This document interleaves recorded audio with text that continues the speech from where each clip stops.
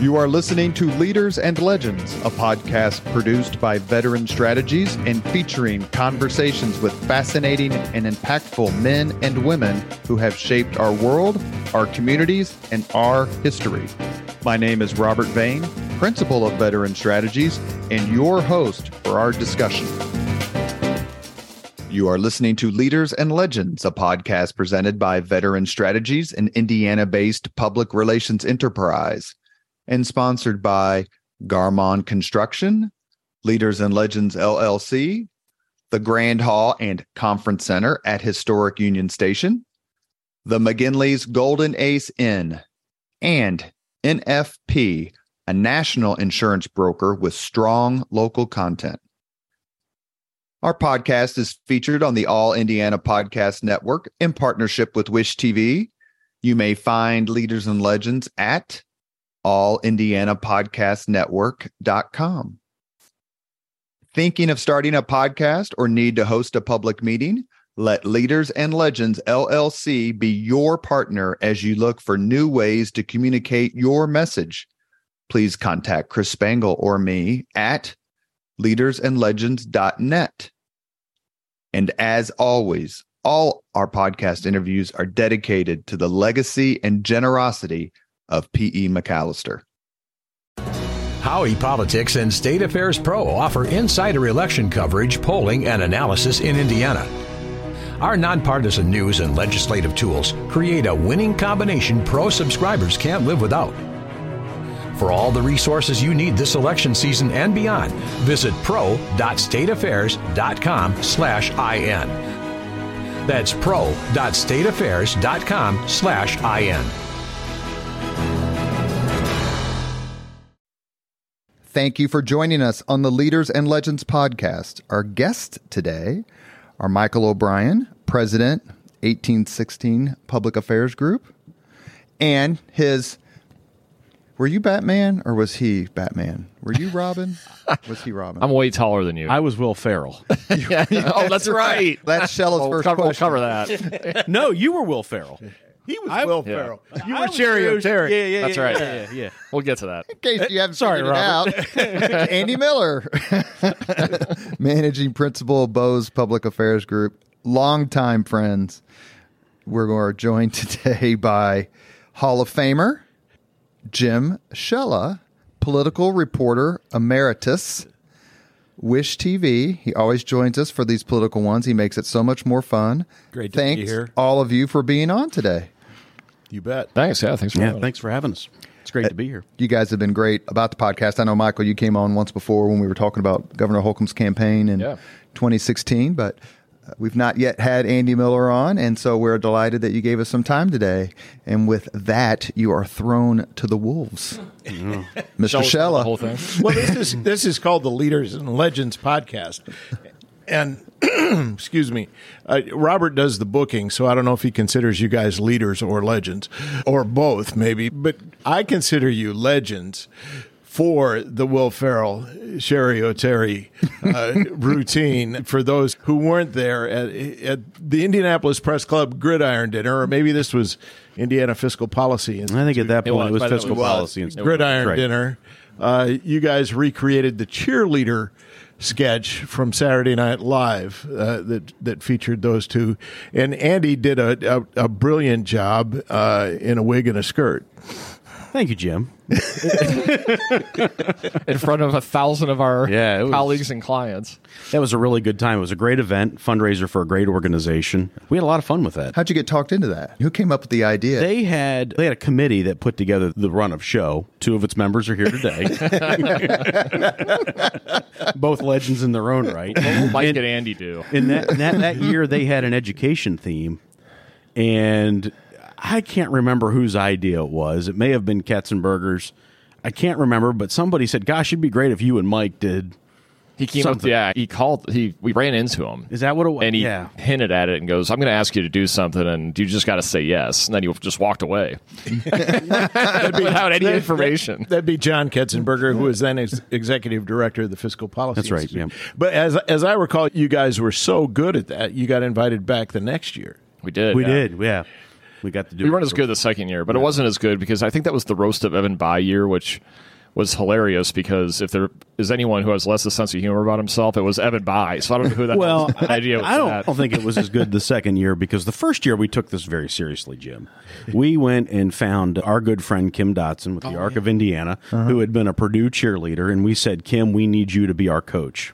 All good cheerleaders have a trainer and a coach, and we spent a considerable amount of time, maybe more than we should have, during the legislative session over at the Arc of Indiana, practicing our routines, writing scripts. Kim did all of that, got us into fighting shape, and did all of that. And really, we really phoned it in the second time. Yeah, the second time we phoned it in. Well, I thought we had done something. I think it's worth discussing because you're two very serious gentlemen in very serious jobs, yet you're not afraid to entertain an audience. You're not afraid to make fun of yourselves. And I think that's an element that's important in politics. It reinforced what the gridiron is really about.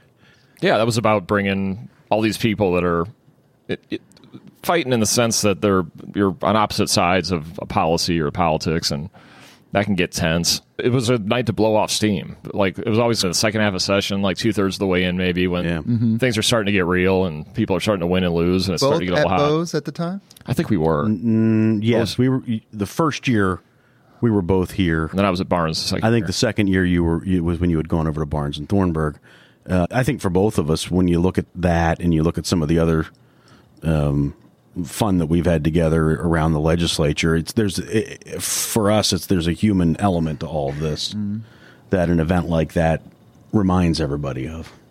This relationship is about this business is about relationships, and I always try to repeat the old Mad Men line.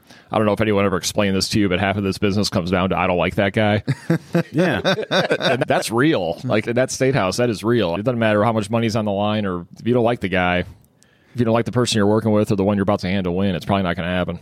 Let's talk about someone who's beloved by all of us, and I think did a lot to get you guys started and introduced, and that's Mr. Ed Tracy. Oh, yeah. Whom I don't mind saying I love dearly. How did you two meet Ed, and how instrumental was he to your careers, Andy? How did I meet Ed? I had moved to Indiana in July of 2000 to work for Speaker Gregg in the House caucus. And I was down in southern Indiana, and we'd kept the majority that year, and I didn't really have a plan for what I was going to do next in life.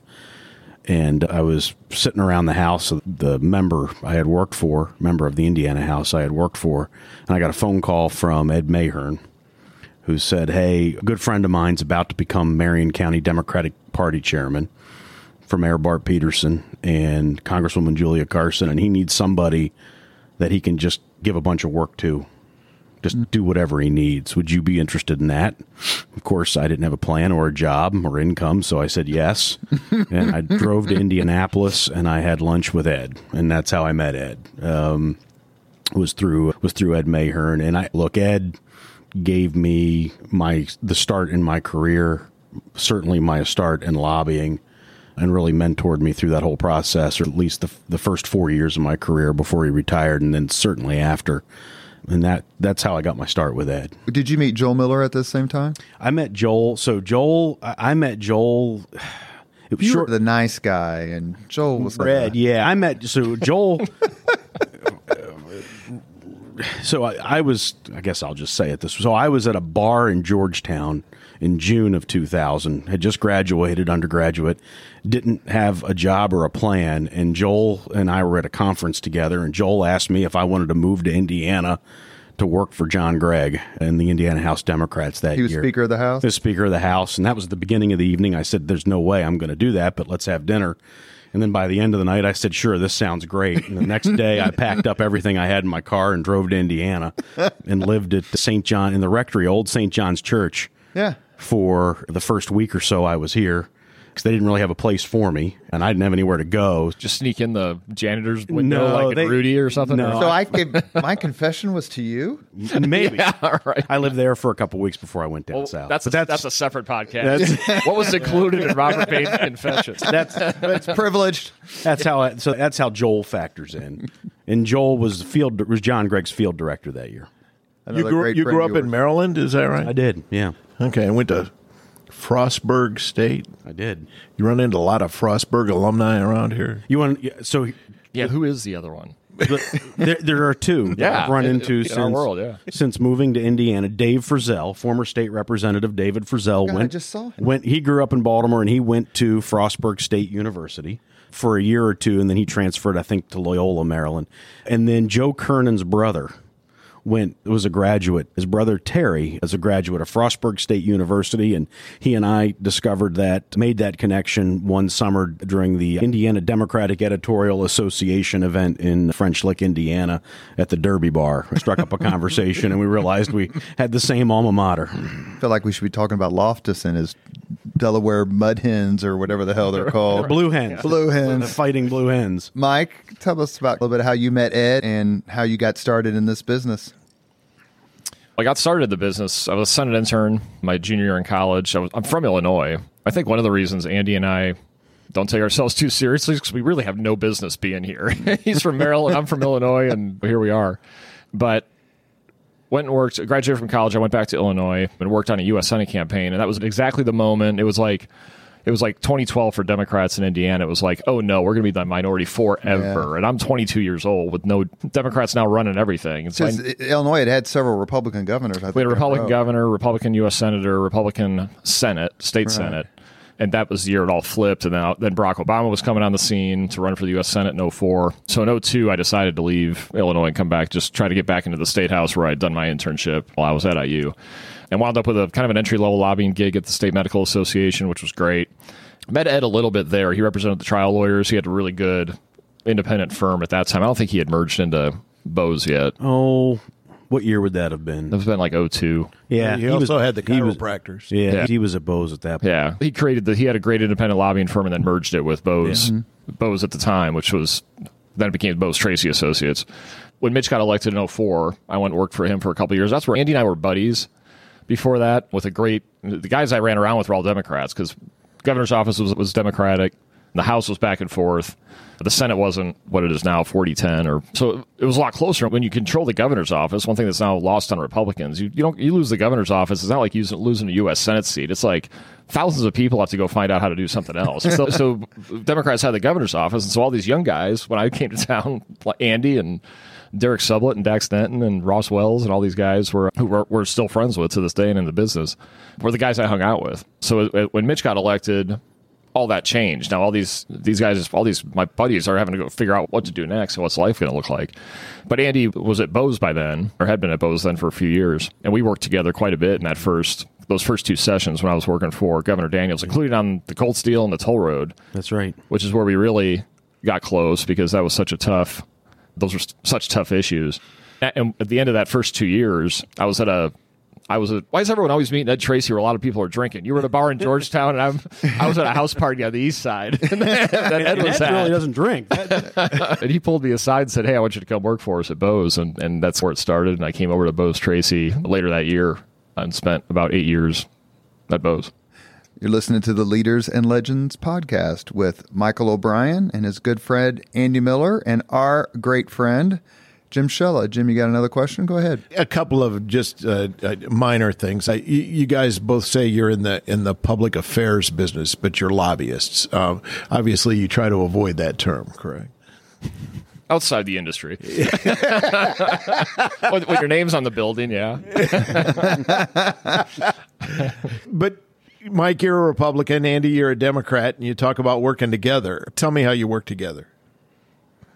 Right now, no, when you talk about on the stadium or on the because you guys had a reputation of being the R&D team that people wanted to talk to get things done because you got along so well and were so respected over in the State House. That was a terrific brand to have, especially back then. Mm-hmm. Yeah, when it was closer. Yeah, and I think a big part of that is we both approach, and maybe we share a lot of the same mentors professionally in that respect, right? There's Ed Tracy, there's Dan Seitz, there's Paul Manweiler, who all worked at this firm, and then there are many other people that didn't work at the Bose Public Affairs Group when Mike was with us, that didn't work at the firm that we both have had in the same orbit and received mentorship from. So we both think about, I think that's a long-winded way of saying we both think about lobbying the same way. and we both approach it, kind of a one vote at a time philosophy. And I think that was worked well for us because it's, we one knows what the other's thinking because of that. Yeah, we've just complimented each other. But that point about having similar mentors, we worked for all the best people with or around some of the best people in this industry in the last 2 or 3 decades, and that's been I'm very grateful for that. How we actually work together, like how do you work on a stadium deal together? So I worked for Governor Daniels in 2006. Andy's representing at Bose, and the firm's representing the Colts. I believe that was your client. I think at the time was the Indianapolis Colts. So we're trying, and that stadium deal was functional. That had to go in statute. How it was going to be financed had to go in statute, right? So you're working on legislation. But now you've got a political layer to that. So I'm with a Republican governor, but I'm inside state government, so I'm not really political. He just happens to be a Republican, right? But Bart Peterson was mayor. That's right. So you had a Democrat mayor that needed to talk to a Republican governor. And what people forget in lobbying, or what doesn't make sense to people, I think, when you talk to them about what lobbying is and they don't know, is government has to lobby itself. So like the city's got to lobby the state and vice versa. And there's a political element to that. And so you want a guy wearing your own jersey doing the talking to each other. And so, of course, the mayor and the governor are talking to each other, but in terms of what's happening on the ground, how are we like dotting I's and crossing T's on an actual piece of legislation and getting legislators to support it on both sides of the aisle? He's got to go manage the Marion County Democrat delegation. I got to manage the outstate Republican delegation that at the time doesn't really care, isn't really all that interested in putting billions of dollars into downtown Indianapolis. Especially because the taxes are going beyond Indianapolis. That's right. Or they're being pulled out of other counties and put into Indianapolis. And you're working on a stadium deal, and you're a Bears fan. That's right. You're welcome, Colts Nation. That's right. Have you gotten over that? Not yet. Bears are coming to town in a couple weeks, though, to play the Colts. Joint practices, right? Yeah. Did you have, Jim, we've had several government affairs experts on the Leaders and Legends podcast, Michael Connor and Ed Tracy, obviously. List goes on and on. Kip too. Were there lobbyists who you particularly respected? Were your sources, or said, "Hey, take a look at this," and you were like, "Hey, I believe what this guy or gal has to say. They're in the room. I trust that this is good information." Here's my approach to covering politics and government in the State House. You have to know what's going on every issue of note, and you got to know who the players are. And the players are often out in the hallway. If you would follow me for a day in the State House when I wasn't, covering floor debates or sitting in committee meetings, I would go to the hallway and just start conversations with any and all lobbyists. Get to know them, get to know what they're working on, get to know what their point of view is, who their client is. And I can tell you, I had a competitor who thought that lobbyists were somehow verboten in terms of a reporter's source. And I thought that worked out for you, didn't it? Oh, my goodness. Oh, yeah. You get these utility lobbyists or agricultural lobbyists or healthcare. God, they know it. I guess we should give a shout out to Lou Belch, right? Who the hell knows more about healthcare in Indiana than Lou Belch? Right. Why wouldn't you talk to him? Sure. And they're like these guys. They're also involved in politics. They know what's going on behind the scenes in terms of fundraising and things that you're not going to learn at a news conference. And so I would spend every idle moment talking to legislators of all stripes. Inside this world we all inhabit, there's no opportunity cost or stigma for being a lobbyist. Is there outside when you tell someone what you do, or have you ever had any encounters where someone... Oh, yeah. That's why most of my friends are lobbyists. You don't have to explain? Yeah, right. Sure there is. I think what people what they don't like are Axios had a well-done article a few weeks ago, the Golden Fork Award that they're starting, the legislators that have been entertained the most by lobbyists. That's the stuff the public hates, or that the people that aren't inside the bubble don't like from outside of it.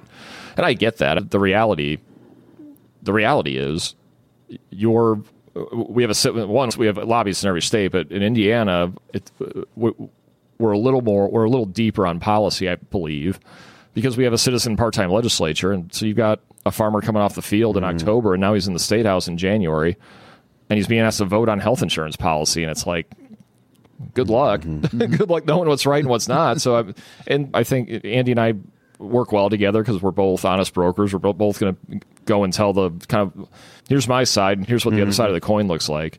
And and what I think is really important, we can talk more about this, we came from the process and have a real deference to it. Yeah. Like, we really care that it's done the right way because we came out of it.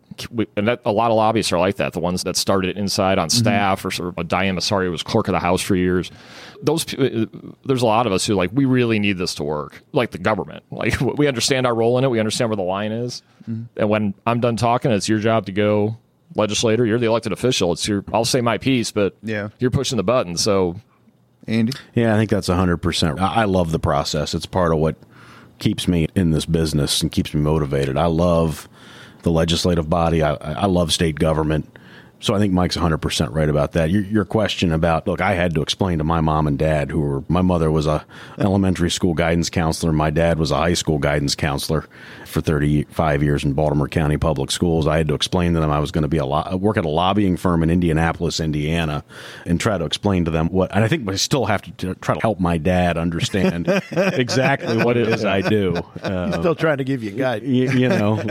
So yeah, it is. It's not, maybe there's 150 people that do this in Indiana day in and day out at the State House. It's a very small population, and because of that, it's not something that when you go to the Indeed website to apply for jobs, there is no click down for lobbyists. It's just not.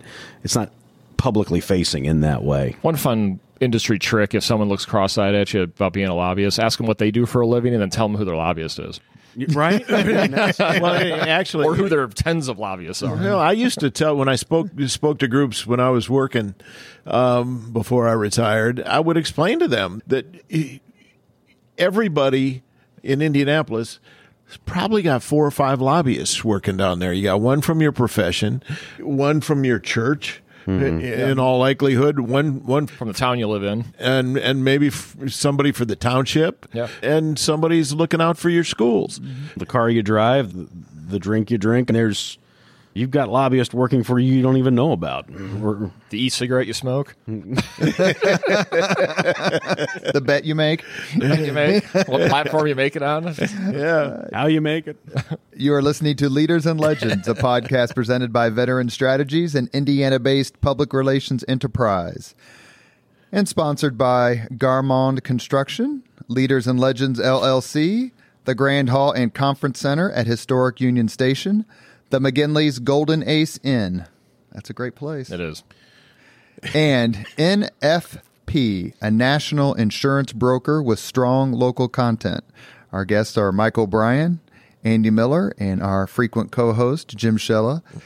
Is there one particular battle that you two remember, same side, opposite side, that stands out in your career? This was just an absolute war. Because I know Jim has covered it. There's been so many. Yeah, there's been a lot. Gosh, there's been so many, and so many together. Yeah, and a few on the other side of each other. I remember there was one moment during the toll road debate. It was the last day of session. This would have been the original legislation. The original legislation, 2006. Yeah. So I worked for Governor Daniels, and you were representing the concessionaire. Yep. The toll road, the company that was trying to lease the toll road, or that would have leased the toll road if this legislation passed. It did when it ultimately passed, but at that time, it was 52-48. Republicans were in control of the House, but what's lost to a lot of people, especially legislators, is the fine art of the walkout, which shuts down the supermajorities matter because Democrats can't, they're the minority. Republicans did it too back when Democrats were in control, would walk out and stop. That stops business. You can't. You need. Well, was that the year we had the Bauer walkout where he killed? That was Mitch's first. That was session. 05. That was so 05. That was halftime That's at 05 when he killed the whole agenda. So that had already happened. Yeah. When Mitch went before the cameras the next day and said he car-bombed our agenda and then had to issue an apology now, lots for of that. history is, and Shella shows up at the Indiana. Lots to history is there was a path for Bauer to come back, and we were like, I think it's better for us politically if we let him kill it. And it was. We got it all back, and it all passed. But the memorable moment I'm thinking of was the following session during the toll road railroad fight. I was on the floor of the House because I could be as a employee of the governor and employee of the state because the House allowed that. Lobbyists, of course, can't be, except for this one situation where I turned around and Andy's standing in the aisle. The Democrats walk out to kill the toll road. I'm like, how'd you get in here? And I'm like go get him back. I go downstairs. And I think you were a little more stern than that, Mike. I think you looked at me and you said, find out what they want and get them back. I went down expecting Governor Daniels to be pretty worked up, and he was pretty calm. He and Becky Skillman, Lieutenant Governor, were sitting in the office, and I said, he did it again. Bauer walked out. He goes, all right, keep me posted. We'll see what we can do. And I remember Jim came because you interviewed Murray Clark. I was comms director at State Party, Republican Party. You interviewed Murray about the comment, and Murray sounds good to me. Like we were the ones who were supposed to reinforce, no matter what the governor did, the political side of it. And I don't know. I guess you could say in 6 it worked out for the D's because they won the House that year. That was a good year for the Democrats. Things have been thin since. A little bit. Yeah. You think that's the biggest war? Freedom Indiana was a real memorable one. You and I worked. We were both at Bose at the time. That was a big coalition. That was a lot of the core of that coalition was Megan Robertson and that Freedom Indiana core group. You're talking about gay rights. Mm-hmm. Yeah. So the issue was we had to amend. So to amend the Indiana Constitution, you've got to pass the same language in 2 consecutive General Assemblies, right? Separately elected General Assemblies. So you can only do it about every 4. The whole process is about 4 years, and so we're in the second half of the process where the legislature already passed one amendment, constitutional amendment to ban gay marriage. If they pass this one, it's going to the ballot. So the task was to get it amended. So it was different when it passed. So then that resets the process, and that was the goal. So the focal point of that was 2014. Yeah, it was 2014. 2015 was RFRA. Yes. And then 2016 was when all hell broke loose and we were fighting bathroom bills and all like this new social, like that was the period. Then the Supreme Court came in and legalized gay marriage, and that kind of kicked off but we were successful in the sense that we were able to stop a ban on gay marriage from being put on the ballot in Indiana to be put in the Constitution, prevented for a minute. We didn't know that at the time, prevented that kind of social war on the ballot. Do those stand out to you, Jim? Oh, absolutely. Absolutely. Yeah. The battle for the ability for gay folks to get married in Indiana, I think, was because it took so many different variations. There were so many different elements to that over such a long time. It's maybe the most significant thing I covered. A lot of stars aligned there. It was about the time when moderate Republicans were starting to shift on it. It didn't look as risky in 2014 to be on that side of the issue. Not to mention moderate Democrats. I think John Gregg was opposed to gay marriage at one point. And we're only 2 years from Barack Obama supported. Right. So to get that done on the floor of the House was pretty You guys pretty have worked with multiple governors, multiple speakers, and Senate majority leaders. Any good stories? Any ones you want to tell? Anybody more fun to work with than others? We have not had any Senate presidents on, Jim, but we've had Todd Houston and Brian Bosma. There haven't John been Gregg. very many Senate presidents. We're only on our third one in 45 years. Yeah. That's right. Gosh, there have been so many great people to work with over there. I guess I have to answer that question. And Mike's talked about the stadium legislation. He's talked about the toll road legislation and my working relationship with Leader and Speaker Bauer, on and off Leader and Speaker Bauer over that period of time. There are a lot of memorable stories, Robert. I don't know how many of them I'll get into today, but there are so many memorable stories. And around the same time, David Long, when he was president pro tem of the Senate, one of my longest standing clients has been the city of Fort Wayne, and there's just was so many fun pieces of legislation that I've had the opportunity to work on through that engagement and to work with him when he was pro tem of the Senate. You don't have to divulge any stories, but let's talk about Pat Bauer a little bit. Sure. I don't know him. Sat next to him at Mass at St. John's because he used to go all the time. He was certainly, he seemed to be the perfect foil for Mitch Daniels. We've never done it this way before, sort of thing. But he also seemed to be a really smart politician. Mm-hmm. How was it for, let's say, Pat Bauer, who was not Speaker of the House when Mitch Daniels won the first time, Bosma was, and then Bauer became Speaker after 2006 election. They flipped it after you guys flipped it. What was it like to work for? What was that battle like between? Well, I never Daniels? worked for the speaker. But work alongside, where politically you're aligned no matter what's happening. Yeah, the thing about a brilliant tactician within the process, probably, I would say nobody understands or understood, maybe to this day, the legislative process like Bauer. The irony there is he was a brilliant tactician, but what he's remembered most for is the walkout to Illinois that backfired. Sure. That's right. Absolutely. Yeah, and he got the majority back in the 06 election, so 7 was the first year back in the majority, and I think that looked very different than the first 2 years of the Daniels administration. The fights were still there, but it was going into the re-elect of Daniels in the second term, and it almost felt like the relationship that time, at least from what I can remember being around, was a little more pragmatic. I feel like there was still political high drama, but things got done. When you talk about the walkouts to Illinois, that was after the 2010 midterm and then the 2012 presidential, when the Democrats, the majorities prior to that for the previous 20 years, one or two, one or two or three, it was relatively narrow. That was a 10-seat and then a 20-seat majority, and that felt very different, I think. And that was an effort to stop the right-to-work legislation, which eventually became law. The story that I enjoy most about Pat Bauer, that I think gives you insight into his personality, was one that was told to me by Chet Dobas, who was a longtime Democratic legislator. And late in his career, Chet had an employment opportunity out of state. And so he got in the car and he drove to South Bend. This was off session. Drove to South Bend, have a meeting with Pat, and said, if this comes through, I'm going to give up my seat. And Bauer looked at him and said, how can you do that? And Chet said, they're not going to carry me out of that place. And Bauer said, well, they are me.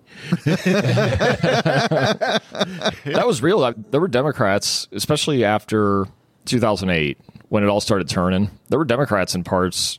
Your first boss, Bob Bischoff was one of them, and Russ Stillwell, and all those Southern Indiana Democrats. Like those, they were not electing another Democrat. They were either electing Russ Stillwell or a Republican. That's right. Or in some cases, so that was a big deal for Bauer back then, because he couldn't have any of these guys. I don't care how old and sick you are. I mean, we had the first Zoom video vote in Indiana history was Tom Kronkowski. From his hospital bed. And, although it didn't count. Bauer did his best. Mike, who did you enjoy? Like, for example, I'll just throw a name out there. He was on the podcast. I hear a lot of people at the time, especially, say strong things about Brian Bosma's job as speaker, his performance. I know he works with you a little bit, but he seemed to me to be just the perfect person for that gig at that time. Yeah, in 05, 06, he was minority leader, and then House we win the majority, very thin majority, 52 seats in 2004 election. So 05, 06, he's speaker, and then he's does some hard things. Daylight saving time, leases the toll road, you name it, shutting down. The governor's shutting down BMV branches, and Mitch's that approval ratings in the toilet in the 30s. Right? Everyone thinks about Mitch Daniels, remembers like 2011. The good times, It was all good. It was all productive, but I remember politically you being in my popular office in time for the end. Going, I just don't know if we can pull this through. And he does all these hard things, right, and turns this really thin margin into some big wins for Governor Daniels and through the legislature, and then is rewarded for it by becoming minority leader again in the 2006 election. And it has to sit in that position for 4 years, right? We don't. Barack Obama wins Indiana in 2008 and the presidency. We don't win the majority. Mitch wins by 20. We don't win the majority, though, back in the House. In 10, the Tea Party year brings it back. 64, huge win. 60-40. 14's another huge. 12 was another huge one. That was after the walkout, and that's when we got the super majorities and haven't given them back yet. But I think the unique thing about Speaker Bosma is that he created that, and that he recruited those candidates. He ran their campaigns. He went and he won those campaigns and created a great political operation around it. And so when his majority coming back in 10 was different than the majority he had in 05, which was a caucus he largely inherited from the 80s and 90s. So those guys win there, Paul Manweiler and the other leaders of that caucus. By that election in 10, he created that majority and then created the supermajority and held it. And that caucus knew it. So he could swing a pretty big stick in that caucus because they a lot of them would look at him and say, he's the reason I'm there. I got to do it. Whatever I'm being asked to do, I got to do. Yeah, and it sustained him for a long time. It did. Yeah. It did. I mean, I think Mike's 100% right on that. Do you get the sense that these leaders understand, I'm going to say how the game works, and that's a poor way of phrasing it, but a Republican Speaker of the House knows you're a Democrat, but look, I don't care. You're good at your job. A Democrat Speaker of the House knows Mike's really good at his job. Okay, he's a Republican. Does that stuff matter that much, those party labels inside the State House? Depends how you do it. It depends how you conduct yourself as a partisan, really. Yeah, it does. I think if you're asking leaders that we've worked with, I think Mike and I would both say that Leader Giaquinta, for both of us, has been a great friend to work with over the years at the legislature, and whether he's for us or against us on our particular issue. And you look at the position he's been in and trying to rebuild the majority, but when it comes down to working on an issue that's important to the state of Indiana or one of our clients that's important to the state of Indiana, I don't think that partisan label matters as much, but I do think it has a lot to do with how you do it. Mm-hmm. It does. Yeah, and I do think if you're it's not common for lobbyists to be openly partisan. We were just going to have a hard time putting all that back in the box after you worked for the House Democrats and I worked for Republican government. Yeah. And I was a Republican county chairman for 8 years, and on state committee I ran the governor's campaign in 6. I'm like, I'm not hiding what I'm doing out in the world. or when I go to the ballot box, what button I'm pushing. So you got to embrace that and do it the right way, and understand where the lines are. But Phil Giaquinta is like a friend, like an actual friend, right? That someone we can deal with. But I will say, it does help. You've got to be a trusted advisor as a lobbyist. You've got to know your stuff and know your issues. Yep. You do get a bump by them also knowing, hey, this guy's also for me being here. Like he like Mike wants us in the majority. He's not just trying to he's not just here to cash his check today. He's doing other stuff. And I think that does that does enhance your relationship and give you some insight you might not otherwise have. Well, I think it's also like, I think about, for example, Jeff Espick, who certainly knew I was a Democrat, certainly knew my political life, my early political life, but I was able to go in and meet with him, and I knew when I was going in to meet with Representative Espick, I knew I had to have my facts straight. I knew I needed to be prepared, because he was the kind of legislator, when he would review a piece of legislation, if there was a comma that didn't make sense, he was chair House Ways and Means, he was going to question you about it, and you better understand why it's written that way. And if you don't, you're not going to earn his support or certainly his trust. And I think that's a big part of it. This is one of the great things Dan Seitz always used to instill in me, is you have to know your issues. Politics are important, relationships are important, but you have to know your issues, and it's not just on the surface. You have to read the bill. You can remember Dan teaching me how to mark up a bill and how to really go through a bill section by section and understand what it meant and how the different parts of it work together. And I can remember Dan lecturing me, this is what you have to know when you go in to meet with a Chairman Espick. And that's where you earn some of that. That's how you get beyond the partisanship. Yeah, that's right. I want to ask Mike about Indiana Week in Review, because years ago I asked you to fill in on occasion, and you just talked about keeping your politics and your lobbying separate to a degree. But on Indiana Week in Review, you're the party spokesperson. And after I retired, you became the regular Republican panelist. Is that a difficult position to be in? It's something, yeah. So there's a couple layers you got to work through. Sometimes the reason I like Indiana Week in Review is it's largely State House focused, right? So it's issues I'm around all the time anyway, people I'm around, and perspectives I'm picking up. I don't have to go study a lot to be on Week in Review on a Friday. But so sometimes I'm balancing, I've got a client in that. My client watches this show. I try when it's overt, when I'm overtly involved in something, I always disclose that. But I will say on the Republican side, being a Republican spokesman isn't what it was 20 years ago, when the White House would hand off talking points to the RNC, would hand them off to the state parties, it would distribute them to the county parties, and that's what everyone's saying this weekend. Yeah. There are no two Republicans you can put in a room on most of what we're dealing with that agree on anything. So the freedom in that in the current times is I get to go on and say where I think we're doing the right thing, and I say we're not. And I'm catching, one way or the other, I'm probably catching 40% of the crowd. And I try to do it, for what it's worth, in an affable way. No, that's why I liked having you on, because I wasn't getting talking points. I was getting honest feelings and emotions. Yeah, and we've been through it. We just talked. That's these transactional wins for Governor Daniels or Speaker Boswell that we've talked about. It's good to understand we did that and we got here. There's not a lot of memory in that state house anymore about why do we have supermajority Republicans. There were a lot of specific things, the walkout to Illinois, specific things that happened, lose the majority in 06, that happened that put us in where we are right now. And there's not a long memory on that for a lot of people. So I hope what I bring to that is also a little historical perspective. And, hey, I know why we're doing this, because there's what we did before, and we're building on it. You're listening to the Leaders and Legends podcast. Our guests are Mike O'Brien, Andy Miller, co-host Mr. Jim Shella.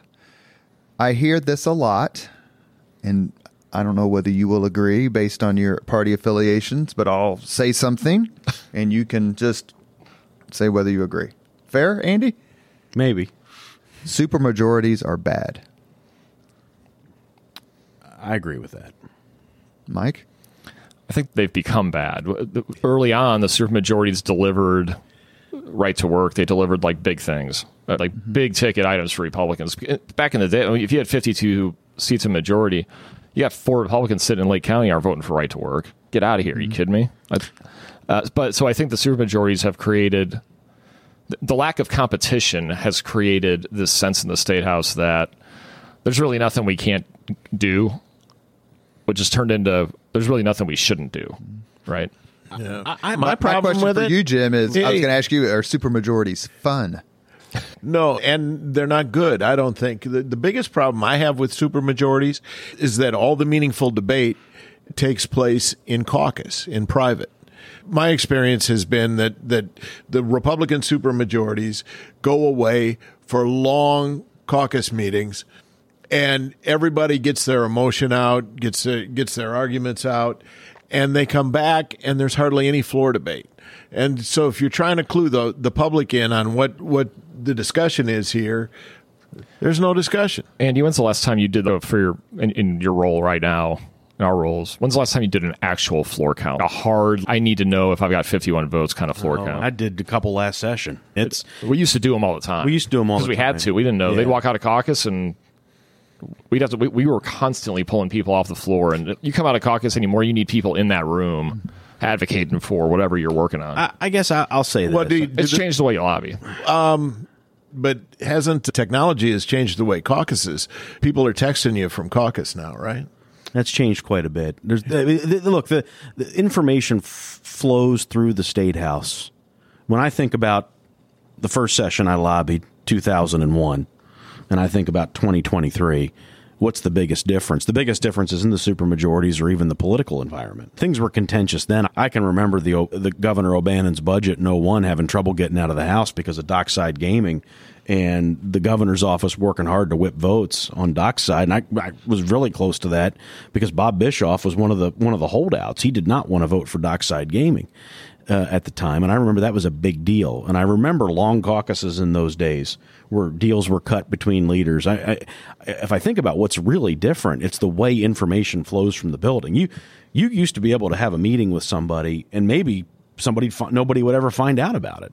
You have a meeting with somebody today, and everybody knows about it. A deal gets there's an agreement on a piece of legislation, and it's presented in caucus. It's out, and as lobbyists, we have to keep up with all of that because a lot of times information gets back to our clients before we know it. But as leaders, I think about leaders of the 4 caucuses today.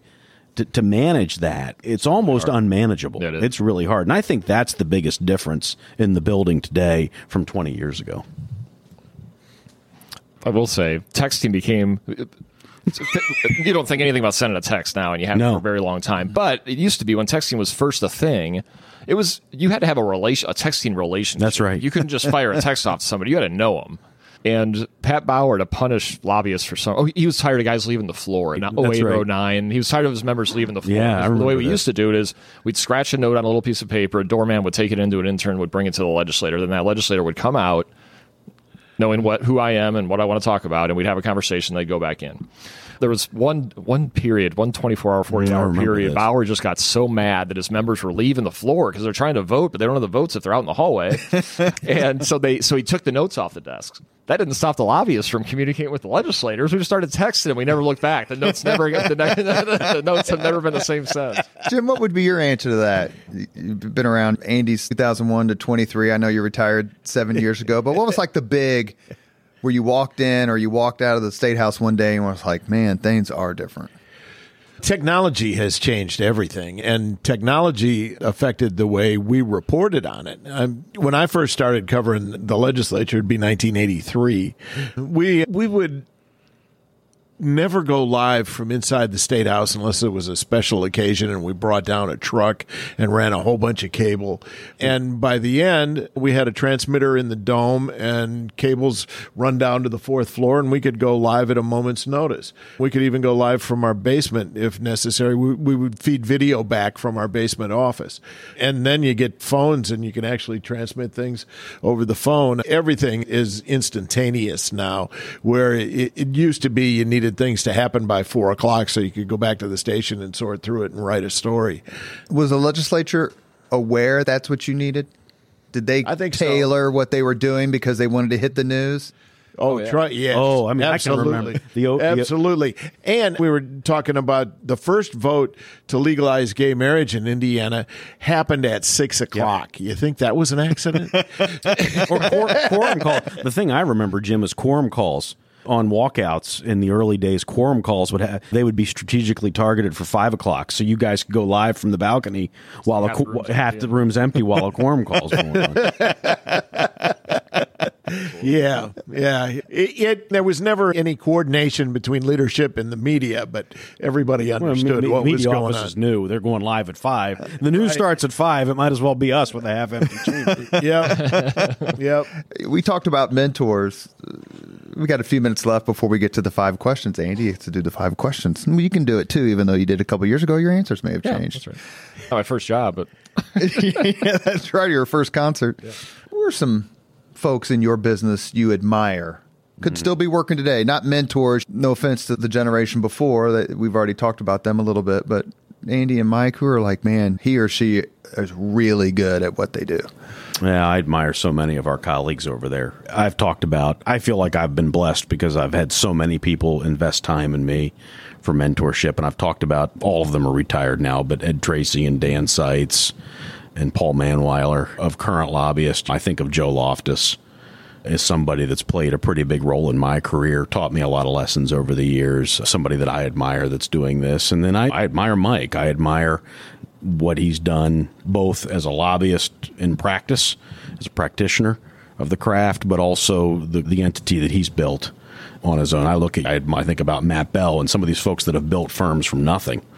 And I admire that kind of entrepreneurship. But there are so many. I could sit here all day and probably go through the lobbyist Rolodex and say something about everybody. We just had Lisa Dietrich and I admire both of them very much.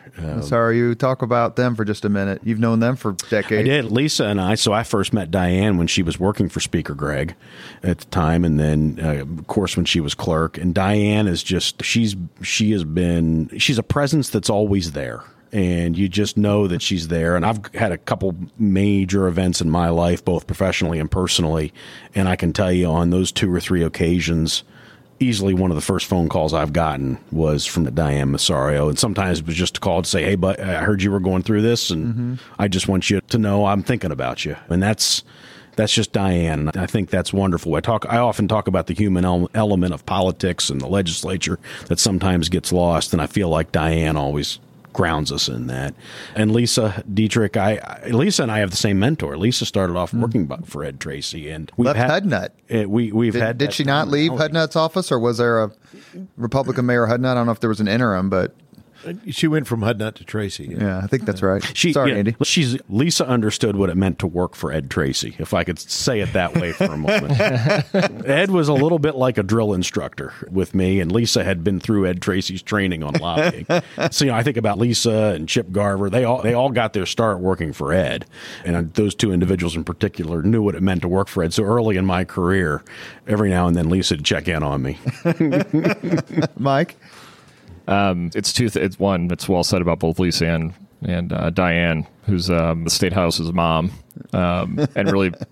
Everyone has the same what Andy just described with Diane. Everyone's got that exact same story about her. That does not deviate from person to person. That's just who she is. On the political side, I think often about how I got to work for Governor Daniels when I was 24, 25, 26 years old. That's just like at day one in the governor's office, where I had no business being, but it's just by grace of God and a lot of people vouching for me, I got to be there. And because of that, you get to sit shotgun with a lot of great people, Eric Holcomb being one of them, who I shared an office with in that office, and years later ran the campaign in 2016 in that chaotic 2016 year. Got a lot of confidence in you that he would choose you for that. We thought a lot and just had a great 15 years of working together. But I also considered him a mentor because he was years ahead of me and had a lot more experience. On the lobbying side, it's the people that Andy already mentioned. When I left Bose and went to Barnes & Thornburg, I got to work. One of the reasons I wanted to go there is because of Bob Grand's presence in national politics. I wanted to go just be a fly on the wall for that experience. And Brian Burdick and Joe Loftus on the lobbying side, legendary lobbyist. Heather, good friend. Amazing. And, yeah. So we've had and people that, Pat Kiley, John Hamm, that's right. Guys that 20 years ago when I was first starting, and I know Andy does this too, very grateful that they were willing to take a coffee or have a lunch or give their perspective. And that's why I know you do it. There's not a coffee request or a, hey, how'd you get to where you are from an intern, that opportunity to visit with them or go talk to a Indiana leadership class or any of that, to go talk to young people and help. I have to say this conversation though without mentioning Kipper V2. Where Where the hell would you all be without? We all love Kip. Well, and I guess I don't want the moment to pass without saying his name, because I do think of him often as Mark Cahoon, who was a career lobbyist for the Indiana Manufacturers Association. Worked for Pat Kiley? Yeah, worked for Pat Kiley. Mark passed away about 10 years ago, and Mark had a huge impact on me. As he was, I can remember showing up at the State House not knowing what I was doing, and Mark seeing that, and Mark just saying, hey, who are you? Where'd you come from? Let's go to lunch, and it just took off from there. Freddie Garber was one of those guys. You're right, we could sit here all day and talk about, they're not...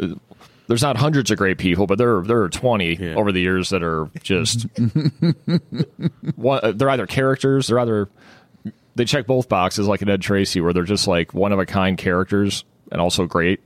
But they do. Yeah. Last question before we get to the 5 questions. You both have run campaigns. The Republicans are in the ascendant statewide. We'll stay statewide, perhaps, or maybe we can interject Indianapolis since we're coming up on a mayor's race. A deep understanding of politics, what it takes to win. Mike and I on our bike rides talk about this quite a bit, but Mike, how are the Republicans going to preserve this era of good feeling we have? And B, how can the Democrats come back? You get the same question, Andy, but just in a different order. I've had this conversation with people who ask, mostly on Week in Review, when we're musing about whether Diego's going to win, and what I've tried to draw a comparison that is common in political circles about banging on Illinois. It's like a sport over there to talk about how bad Illinois is. But on the political side, from your question about how do the Democrats come back, I think it's almost it's like generational. How we got here is from the Civil War to 2008. There were Democrats south of US 40. Or voters of south of US 40 that voted Democrat.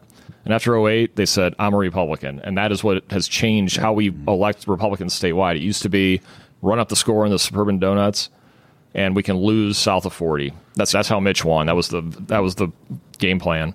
And that's all changed now. It's these outstate voters that were conservative Democrats for years. I say that because it's instructive to say, okay, well, that's 130 years. Like when you have these monumental shifts in party identity and generational identity.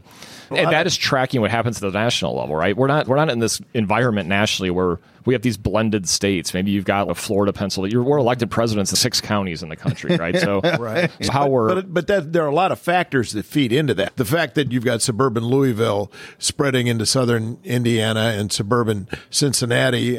These are suburban voters where there used to be rural voters. And national politics are impacting these races more than they ever have. I think you can't really separate a U.S. Senate race anymore from the national environment in a state like Indiana. It's really hard for a Democrat to come in and differentiate themselves from whatever Chuck Schumer was talking about. You can still do that in a governor's race. I still do believe that if you have a good, because I think voters in Indiana still think about that race differently. Mm-hmm.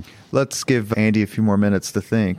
Jim, what would be your prescription for the Democrats? And we're not banging on them. It's just even the last 16 years, it's been the Democrats. When I started in politics, the late 90s, mayor of Indianapolis, attorney general, one Senate seat, House majority. I think they even may have had a majority. We had just gotten the mayor's office, but though. in the mid '80s, the Democrats were in almost as bad a shape as they are now. And Evan Bayh came along and he almost single-handedly changed their fortunes. He and the people who came with him, Joe Hogsett and Jeff Modisette. And first of all, Bart Peterson. Yeah, I think you need a leader. You need and/or leaders. The other way they can come back, if you look to Indiana history, the other time their fortunes changed dramatically was after Watergate. And I think Donald Trump has the ability to help Democrats out a great deal here and elsewhere. Clearly, I should have asked what the questions were before we did this. Either that or you or Spangle, somebody forgot to send them to me. I just came up with this question. This is really... You're in a situation where you know and have worked with the top Democratic leaders for the past 20 years. You know what leadership looks like. You know what state politics is like. I think, Robert, I just had a conversation earlier this week was part of a group that talked about the birth and rebirth of political parties since the Civil War. For the Democratic Party, I think nationally, and I think in a lot of ways, we are figuring out who we are in this new realignment that Mike talked about. And Mike's right. I remember the year I worked for the House Caucus. I lived in Southern Indiana, worked for Bob Bischoff that year, State Representative Bob Bischoff. I can remember half the Democratic caucus being endorsed by the NRA, having an endorsement from Indiana Right to Life, and having a worse voting score from the ACLU, or Indiana Civil Liberties Union, than the Republicans. And it would look totally different today, right? It does look totally different today. Things have really changed over the last 25 years. So I think in a lot of ways, the Democratic Party, both statewide and even locally, is trying to figure out where it goes from here. And with this new coalition, the new fusing of forces on our side on the Democratic side of politics.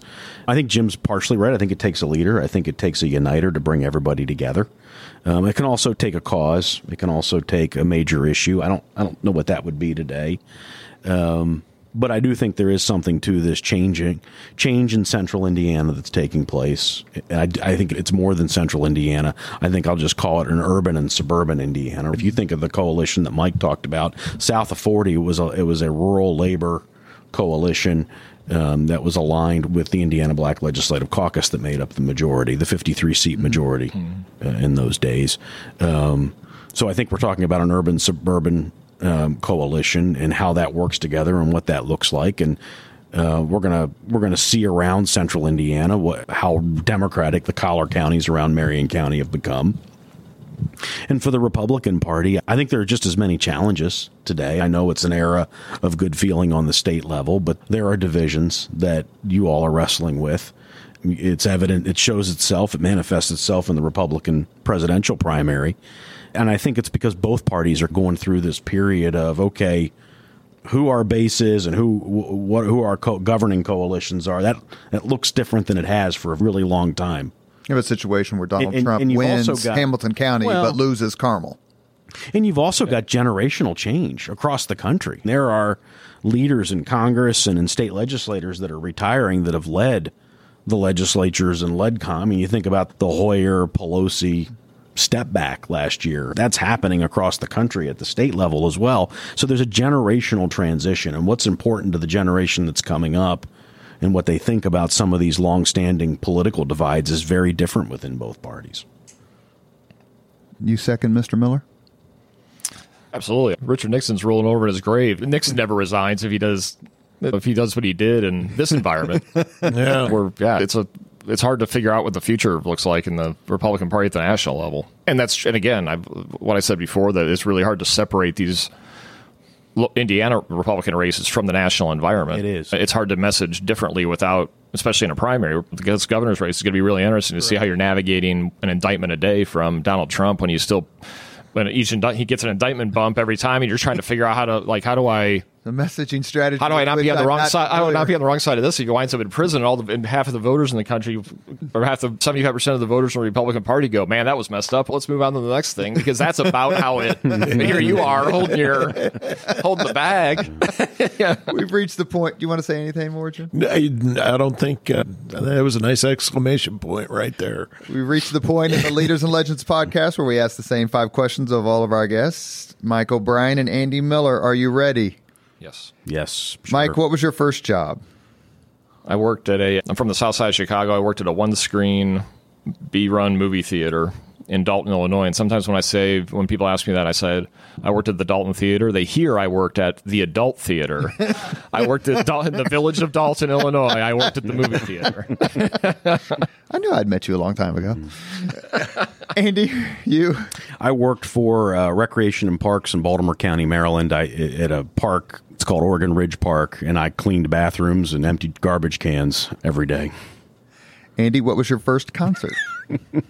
My first paying concert, because that park has a concert venue. It's the summer home of the Baltimore Symphony, and that would have technically been my first concert. My first paying concert where I paid and bought a ticket was to a band that nobody in this room's heard of. It's a local band called Crushing Day that plays around the Baltimore area, and there was a bar in Padonia Station in Baltimore County where they were playing a teen night or something like that. It was an under 21 night, and I bought a ticket and went to that. That was my first concert experience. What was your first concert where anyone would have heard of them? Oh, gosh. I think I went to a George Clinton concert was maybe my first concert. Oh, man, he's coming to town. He's coming to town. Rock the ruins. Is he really? Yeah, you know what? Is I think I saw that, Jim. I got Yeah. tickets. Mike, your first concert? It was like quintessential Chicago. It was like Pearl Jam at the United Center, like 1994. Mike, if you could suggest any book for someone to read, which book would you recommend? Ebb and flow on books. I was actually going to read one this week just to have an answer for you, since I haven't read one in a minute. But I do read a lot of long-form journalism. I like The Atlantic and Political Magazine and New Yorker, and there's a couple of good ones. There's one that's a few years old now. They did a really long, like days-long interview with John Boehner that's worth looking up. It was called John Boehner Unchained, and it was in Politico. That sounds wonderful, actually. And it was. And The Unchained is he's fixing his lawnmower in the front, the main photo for the article. He's fixing the chain on his lawnmower. So it's him in retirement now. It's the lessons of that caucus, of that House Republican caucus, are relevant today. When he was the radical who came in, who rose to the speakership, and then got the new radicals came in from behind and made him the establishment. And that's happened all over again. But it's a fascinating perspective on how this cycles. The other one on a process, you'll probably like this one. The Atlantic or New Yorker just did one on Jim McGovern, and I think like the story of Congress's traffic cop and his like 3 decades on the Rules Committee and but he's lamenting, of course it's the New Yorker, so it's pretty hard left, but he's lamenting the process, the deterioration of the process that he's seen through 5 presidents and 7 speakers, and it's a pretty good read. I'll give you 2, Robert, if I'm allowed to. You're a history buff. You can. And I've thought a lot about your 5 questions because I listen to your podcast often, and I've always wondered how would I answer them. So here I am. Guns, Germs, and Steel would be one. The other one, for anybody in politics, I always recommend All Too Human by George Stephanopoulos. I think it's just a fantastic book where he talks about this balance of idealism and pragmatism and the struggles he had in the Clinton White House and ultimately his departure and kind of his rebirth in the media. So those would be my 2.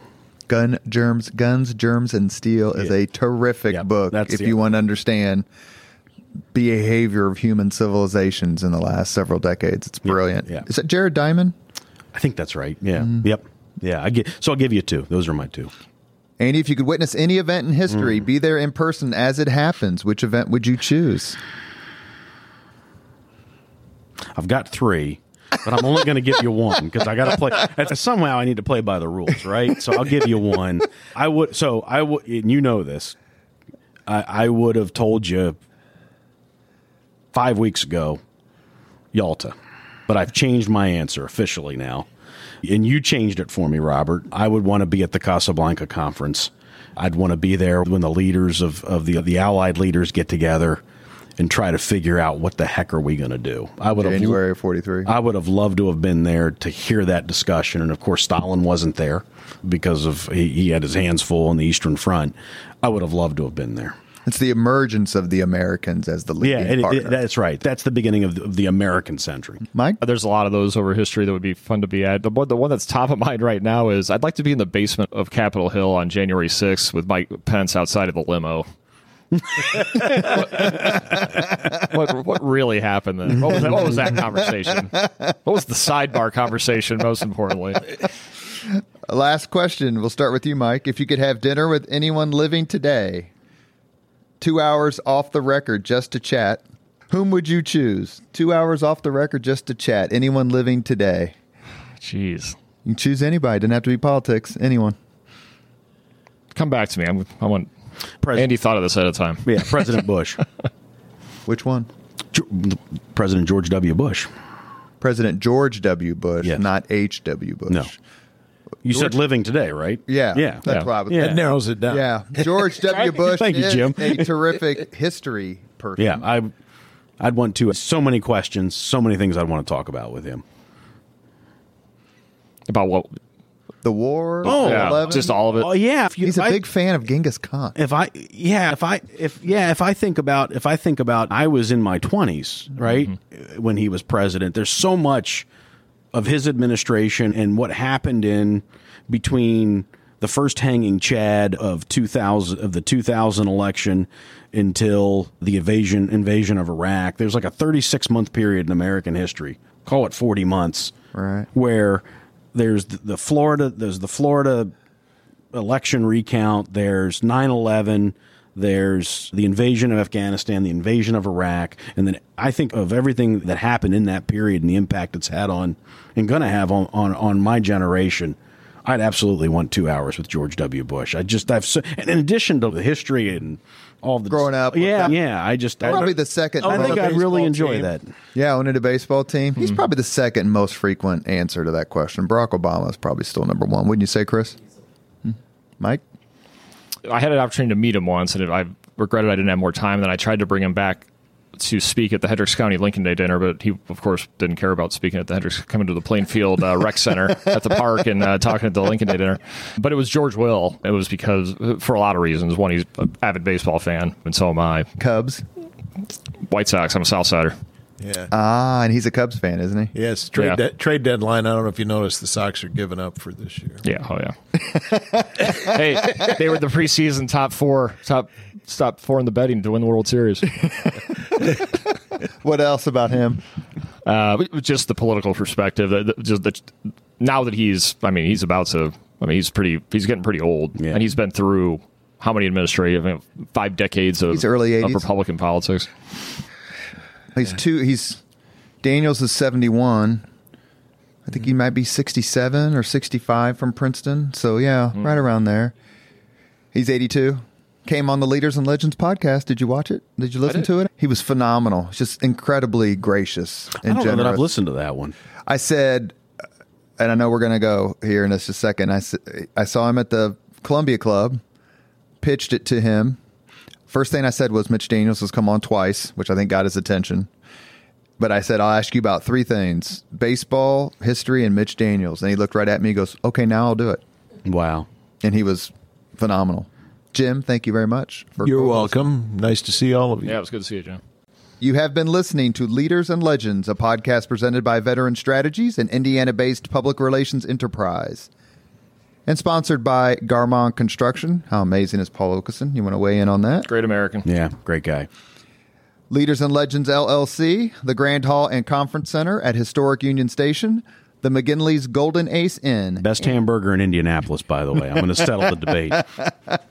and NFP, a national insurance broker with strong local content. As always, all our podcast interviews are dedicated to the legacy and generosity of P.E. McAllister.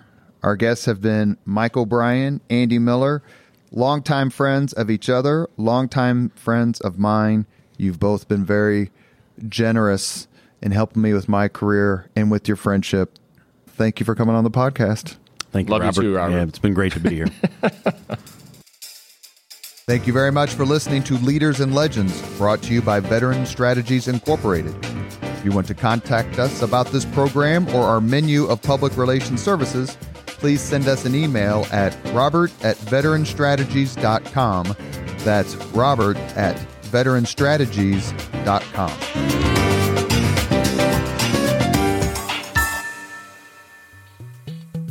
This podcast was produced and edited by Chris Spangle and Leaders and Legends, LLC. If you're interested in starting a podcast or taking yours to the next level, please contact us at leadersandlegends.net.